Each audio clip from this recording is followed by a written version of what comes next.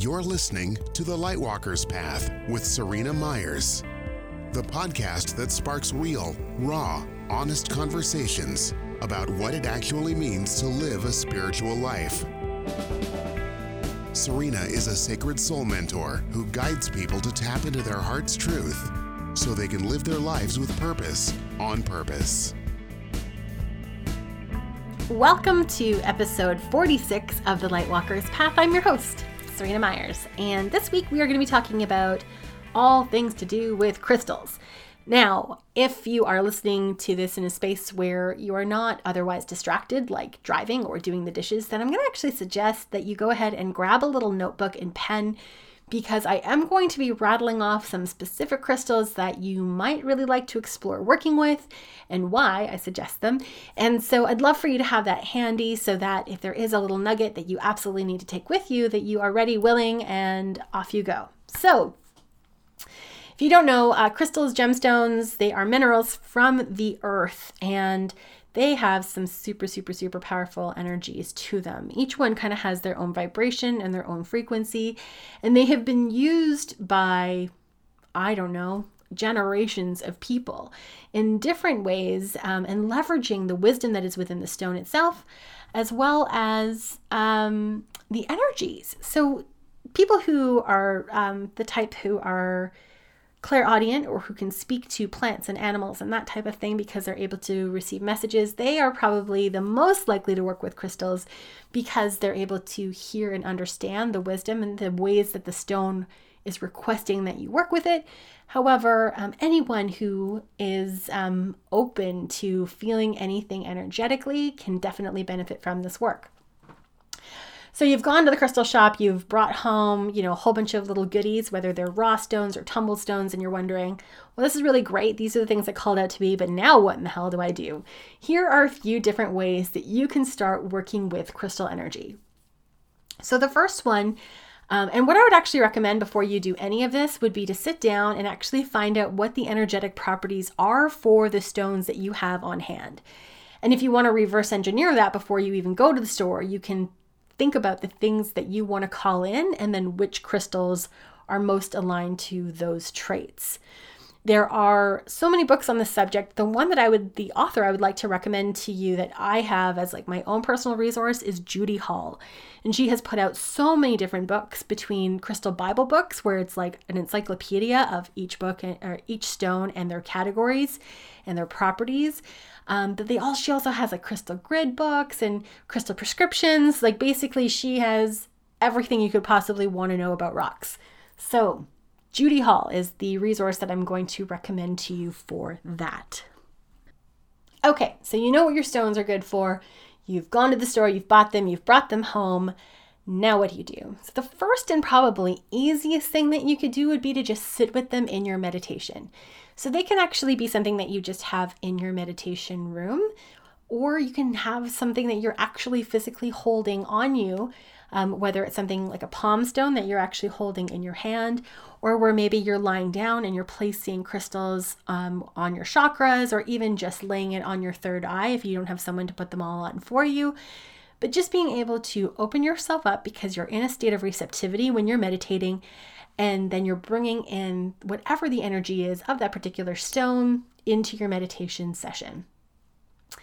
Now, in a similar way, you can also bring crystals into the bath. Now, I want to kind of like underline this here and say not all crystals. So some of them will be damaged by the water. Some of them will actually dissolve. And some of them are actually toxic, if you can believe it. Some of the really most powerful, beautiful stones are not very good for us to be taking in on a physical level. We want to work with them energetically only. But for the most part, you're able to bring crystals into the bath with you and literally just put them in. You will likely want to work with a tumbled stone rather than a raw stone, just because you are naked when you're in the bath, and tumbled stones are a lot gentler. But you can literally just pop them in with you. Now, this is particularly beautiful, I would say, in two situations. One is if you're working on anything to do with self-love, having some tumbled rose quartz in the tub can be the most incredible experience. And the second is if you're doing any kind of moon-related ritual baths, which I usually recommend for the new moon, having some moonstone in the tub can be really, really powerful. But again, Some of them are safe, some of them are not. So make sure you do your research, because this episode is not going to give you the lowdown on every single way that you can work with every single stone. But the bath is a really beautiful passive way to receive the energy, particularly because you're in a space where you're super open and relaxed anyway. If you have an altar that is dedicated to a particular purpose, you can bring in crystals that will be able to support that purpose as well. So you're getting to work with them energetically, but also visually, because they are a reminder of what they represent. One of my absolute favorite ways, and I consider this to be like the ninja of all ways to work with crystals, is to do it in your jewelry. So I started doing this when I worked in corporate. I would wear rings and necklaces and earrings of different stones that had different properties. And the thing that's really cool about this is that even traditional jewelers are working with these stones. So you can find something in like the most conservative, like, typical piece of jewelry that you would wear to, say, an office or a corporate environment. You can easily find that at the jeweler. It doesn't always have to be like on leather cords where it's a big raw piece and everything is all like hippy dippy or whatever. There really is a broad spectrum that is available in terms of products. I really do recommend, if possible, to be able to find artisans who know where the rocks come from, who are working with them intentionally. But the beautiful thing about this is that you can clear the energy of any of these. I'm going to talk about clearing techniques in just a second. So worst case scenario, if you buy it from a mass-produced like jeweler, because it is going to be something that you wear to the office, you can still clear the energy and kind of give it a bit of a factory reset.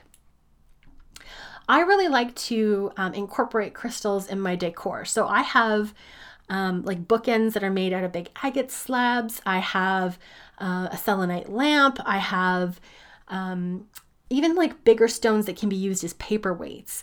And what's really cool about that is if you do work in an office environment where things are a little bit more traditional, when you can find it in like funky decorative design pieces that you would have in just a regular office setting, you're now able to have this in your work environment, helping you to feel really supported and really chill, and not have it be like this woo calling card that everybody has to know about. And on that note, I'm going to leave you with this last one, and that is actually tucking your stones. So again, I recommend this more with a tumbled stone rather than a raw one, but I have tucked little stones in my bra, in my pockets, anywhere on my person really, because then you're able to hold that energy physically really, really close to you and really just feel its support. So this is particularly great when it's something that you need deep support in, but that you can't be really overt about. So if you're going into a salary negotiation, or if you are, I've known people who've used them in court battles when they were fighting for custody. So these kinds of rigid situations that you don't really want to appear, super vulnerable maybe, but you still want to be able to invite in these supports. And so tucking crystals, particularly tumbled little stones, is probably the easiest way to do it. Now, the reason I suggest tumbled versus rough, it's probably super obvious, but I have been scratched and reacted to some black tourmaline in my bra in the past, as an example, and it's just uncomfortable and it doesn't need to be. Okay, so those are just a few different ways, and of course there's so many more, but just a couple of ways to get you going for how you can start working with crystal energy. Now, once you've got them, and particularly once you've been putting to work for you, it's really important that you're also managing the energy. Black tourmaline is a really wonderful example. It's quite a fibrous rock if you've never seen it before. It's got these kind of striations and it's kind of banded together, almost like mica, but a little bit sturdier. But it can be quite fragile actually, and it's not the only one. But one of the things it's really good for is absorbing anxiety. So particularly when I was having my breakdown several years ago, and black tourmaline was my go-to stone.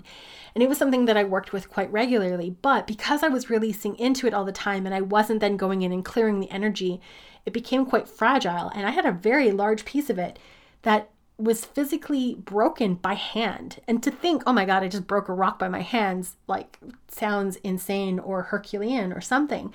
But this is what happens when we don't maintain our stones. Now, there is a philosophy that says when a stone breaks, it's just done working for you and that you've learned what you needed to from it. And I do actually believe that. I also believe when you lose something, it often has the same kind of energy. But I also think that if we actually are just responsible owners of our stones, that we can get a whole lot more life out of them. I mean, these are rocks. They've been around for thousands of years. We can get a whole lot more life out of them if we are also nurturing them. Think about it. It's like a symbiotic relationship. So they're showing up for you, and you showing up and clearing their energy is a way that you can thank them for their service. So much in the way that how we work with stones is not going to be the same for all stones, because certain things can work for for some stones, but not others. Let's just kind of go over some of the catch-alls. So moonlight is the gentlest way that you can clear a stone. So I know a lot of people who on the night of the full moon, they will line up all their little crystals on the windowsill and let the light come in and do its thing. Now, I don't have that luxury because I have a freakish amount of rocks. But for the average person, this is a really beautiful and gentle way. And it's such a nice ritual. It's a really great way to just anchor in that process every month so that you're being really intentional with not just how you're working with the rocks, but how you're maintaining them as well. And then what a lot of people will also do is take that a step further and actually dig in some dirt. So if you live in an apartment building, this is a bit trickier unless you had like a planter on your balcony or something. But for people who have backyards, a lot of people will actually go out and instead of just lining up their crystals on the full moon on their windowsill, they'll actually dig a hole, put them in the dirt. So this is called earthing. This is where the stone is able to kind of neutralize its energy by sending stuff down into the earth and also kind of recalibrating and balancing, because the earth has a way of being able to just restore it to its natural harmony. And so when you do that with the potency of the moon at the same time, you kind of get this like 1-2 punch approach, which is really, really beautiful. Now, the way that I tend to manage mine, particularly because I have a very large collection, is sage. So you can do this with any sacred smoke. So for some people it's tobacco, for some people it's Palo Santo. Some people even will do this with incense, but I am a sage girl personally. That's my big thing. I like to take a moment and just give gratitude to the plant for being able to show up for me in this way. And then I will burn it and I'll actually waft my crystals through it one at a time, or I'll pull out my big fan. I have a fan that's made from a crow wing, and I will waft the smoke over top of the entire collection all at once. So it's a really great way of being able to quickly clear the energies of a whole lot of stones, or big stones as well, because some stones are not exactly the easiest to just pick up and put on a windowsill. So having a portable way and something that is really fluid like smoke to be able to come through and clear the energy is really, really powerful. Now, this is a super interesting thing. I have witnessed and physically held stones that have had a lot of stuff released into them. So for me, it was always anxiety was my big thing that I was releasing. I also knew people who struggled with addictions, and they were using crystal bracelets as a way of being able to support them, and they would release into them and maybe not clear them right away. And in March, I had a bit of an anxiety relapse for a few weeks. And I went to my go-to. So I actually pulled out these beautiful hematite bracelets that had been given to me, and I put them on and I released into them for hours and hours and hours while I was having these crippling anxiety attacks. And when you felt them, they felt heavy. They felt dense. You could tell that they had worked super hard. And in my head, I thought, oh, okay, interesting. I bet you anything, if I was to actually weigh these, they would weigh more. And so I did. I pulled up my kitchen scale because I'm a bit of a nerd. And I put the bracelets onto the kitchen scale and I weighed them. And then I pulled up the sage and I cleared them and I weighed them again. And interestingly, they actually weighed less. Now, when I go back to the conversation I had at the start where I was talking about the black tourmaline, where it would actually physically break, I have a feeling that when it's holding on to all this excess energy, it's actually pulling the molecules of the stone apart. So it's making it lighter because it's actually becoming more and more fragile. And then when we clear it, somehow that gets dense again. And I'm not a scientist. I did my first year of earth science, and I probably sound like a lunatic here. All I know is the numbers that were on that scale, and it got heavier even though it felt lighter, which was just so fascinating to me. Okay, so selenite is a crystal that is really, really powerful. And it's actually, if I remember correctly, it's actually halite, which is a type of rock salt. And it is a really, really powerful, not just clearing crystal, but it's also an amplifier. So you can get these massive slabs that are not very expensive, or also these little charging plates, where you can actually put your crystals on top of this giant crystal, and it will not just clear the energy, but it'll actually recharge them as well. And it's interesting because the next one I would have told you about was salt. Salt is a wonderful way of being able to transmute energy, particularly sea salt. You can get a big bowl of salt and pop your crystals in there, and it's going to help neutralize them. So again, you'd want to keep that overnight. And again, you could do it with the moon, totally up to you. But again, you're not able to do that for all stones, particularly things that are actually quite fragile or any of the raw pieces that are quite chunky. The salt can sometimes get in there or it can scratch the surface. So crystals like fluorite, for instance, are actually quite fragile, so you wouldn't want to use salt. But you could instead use the selenite because placing it on the crystal is going to be much safer and still just as effective. Okay, so that's just a couple of things to get you going. Let's talk about quartz. Quartz is probably the most underrated and most exciting gemstone. So it's just clear. It doesn't really have anything fancy going on about it, but it is so powerful. And my favorite thing about quartz is its ability to amplify other stones.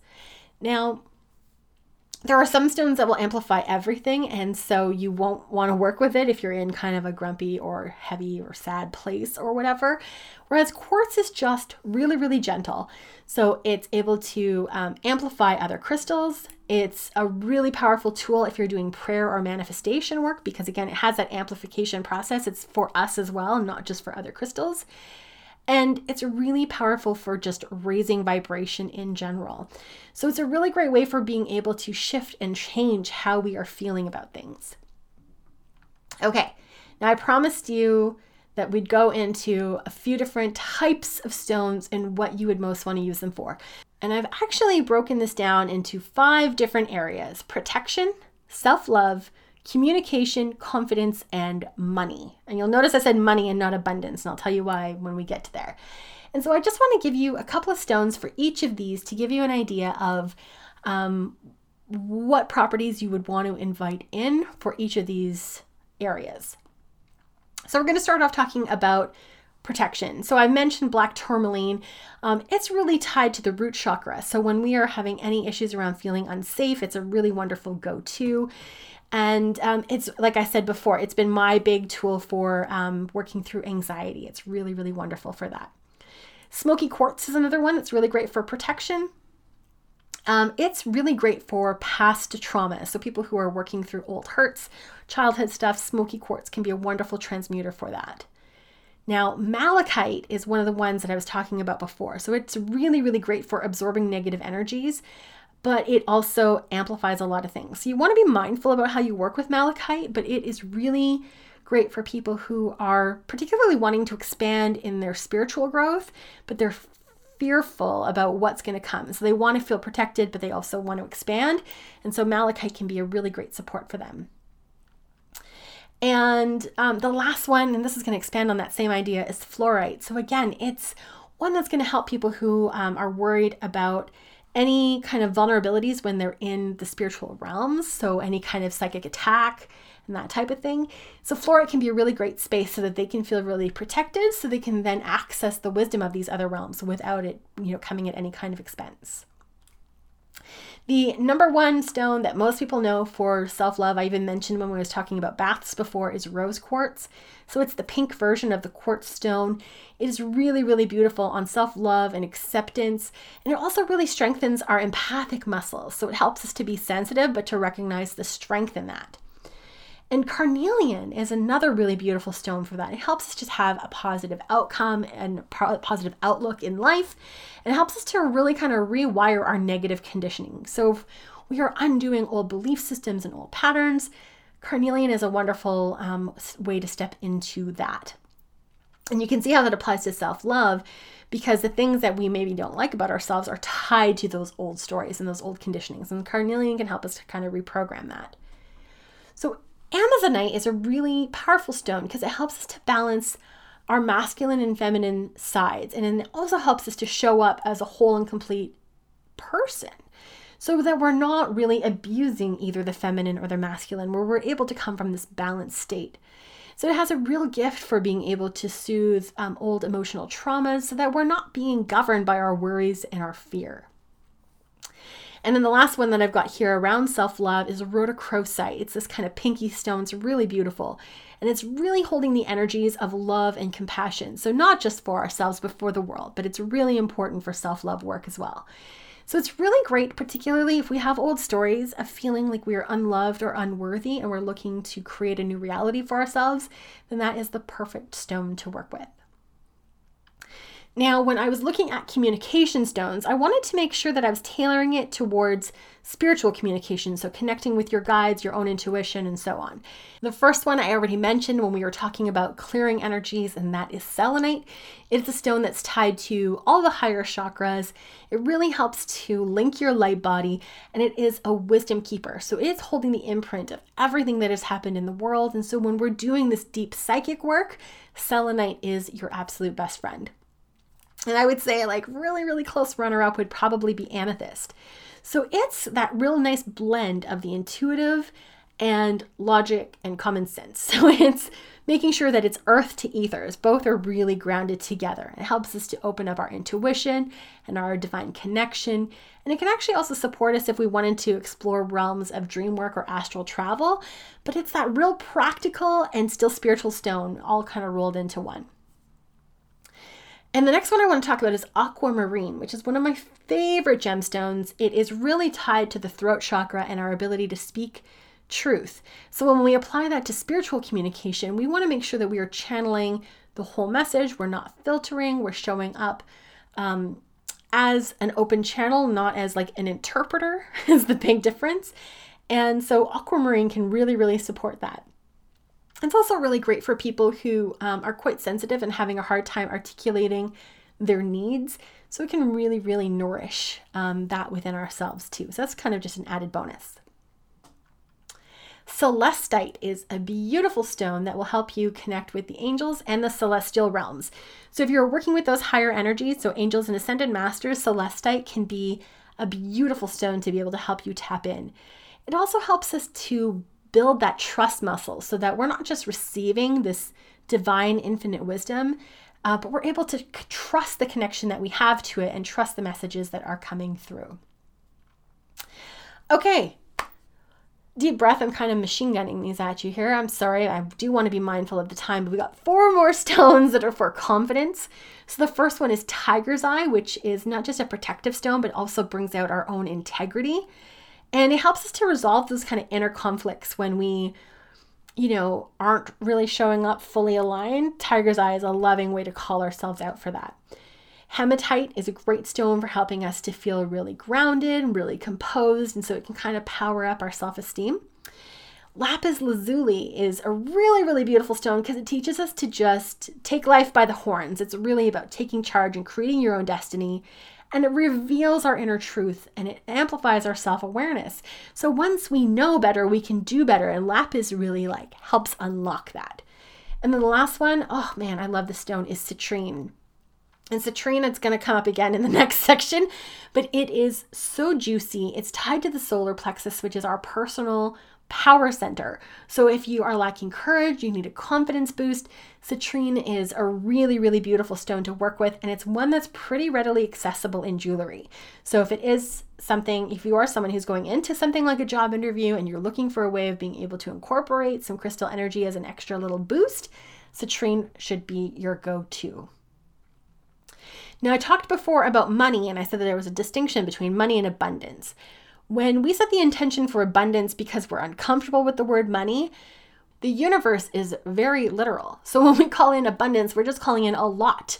It could be a lot of connections. It could be a lot of opportunities. It could be a lot of wasted time. Honestly, it could be a lot of anything. Whereas when we can get comfortable with the term money and we don't need any euphemisms for it, then it gets a lot easier for the universe to hand some over. So, like I said, citrine is a number 1 here for money. It helps us to manifest and attract wealth and success. And it's kind of a good luck stone in general. So it just brings a lot of good stuff our way. But if you're an entrepreneur, it's also really tied to creativity. So that gets us to be a little bit more creative and a little bit more innovative in how we are able to bring in cash. Moonstone is a beautiful stone working for money, which sounds a little bit weird because wouldn't it be for moon stuff? And yes, that too. However, it really taps into the divine feminine, which is again that creative aspect, that receptive aspect of ourselves, where we're able to access divine downloads and then turn them into opportunities. Pyrite, which is also known as fool's gold, is a beautiful stone for entrepreneurs. It helps to block inertia, it taps into new money-making ideas, and it really busts imposter syndrome. I cannot recommend pyrite enough. So this is more the stone that's about making money rather than just manifesting it. And then lastly, we have done so many of these. Lastly, we've got aventurine. So aventurine is this beautiful and protective stone that's tied with prosperity. So it's about bringing the money in, but also keeping it. So keeping our money safe and helping us to be smarter about how we use our money. So it encourages us to be heart-centered leaders, and that if we have old stories and programming around money is evil or money is only for, my old one was money is only for bastards, then we're able to rewrite those stories and develop new, healthier versions of these truths. Or I guess of truths at all. Anyways, this was super quick and dirty. Long episode for me, but short in terms of like how wide this topic actually goes. But I hope this at least kind of whets your appetite. If you are somebody who has been like curious about crystals, but you weren't really sure, if this has sparked an interest for you, then yes, go out to your local crystal shop and dig in. A lot of them will actually have crystal books on hand, so you can look up the properties of what the stones are all about. But if they don't, what I actually recommend that you do is to set a budget before you go, because it's easy to get a little bit hog wild when you're in there. But I often like the energy to lead the way. So I allow the crystals to call out to me, and then I will choose one that's within my budget. And then I like to take it home and then read about it, which sounds like a bit of a backwards approach, but it's almost like using the crystal as an oracle. So I know that I'm being drawn to such and such a stone. I take it home, I do my homework, and then I find out, oh, right, well, yes, these are the things that I'm working on in my life right now, and this happens to support that. And I always say the body always knows and the energy never lies. So when you can do that, you actually get to learn a whole lot about yourself just by being open to the process. Okay, that was a ton of information. I hope I didn't blow your mind. If you want to talk about crystals and gems or energy or any of these things, honestly, please join my community, The Lightwalkers Path, same name as this podcast. It's a Facebook group, and we're all about having honest conversations about what it means to be a spiritual person, living a spiritual life in this particular time, and I would absolutely love to have you be part of the conversation. We'll see you again next week.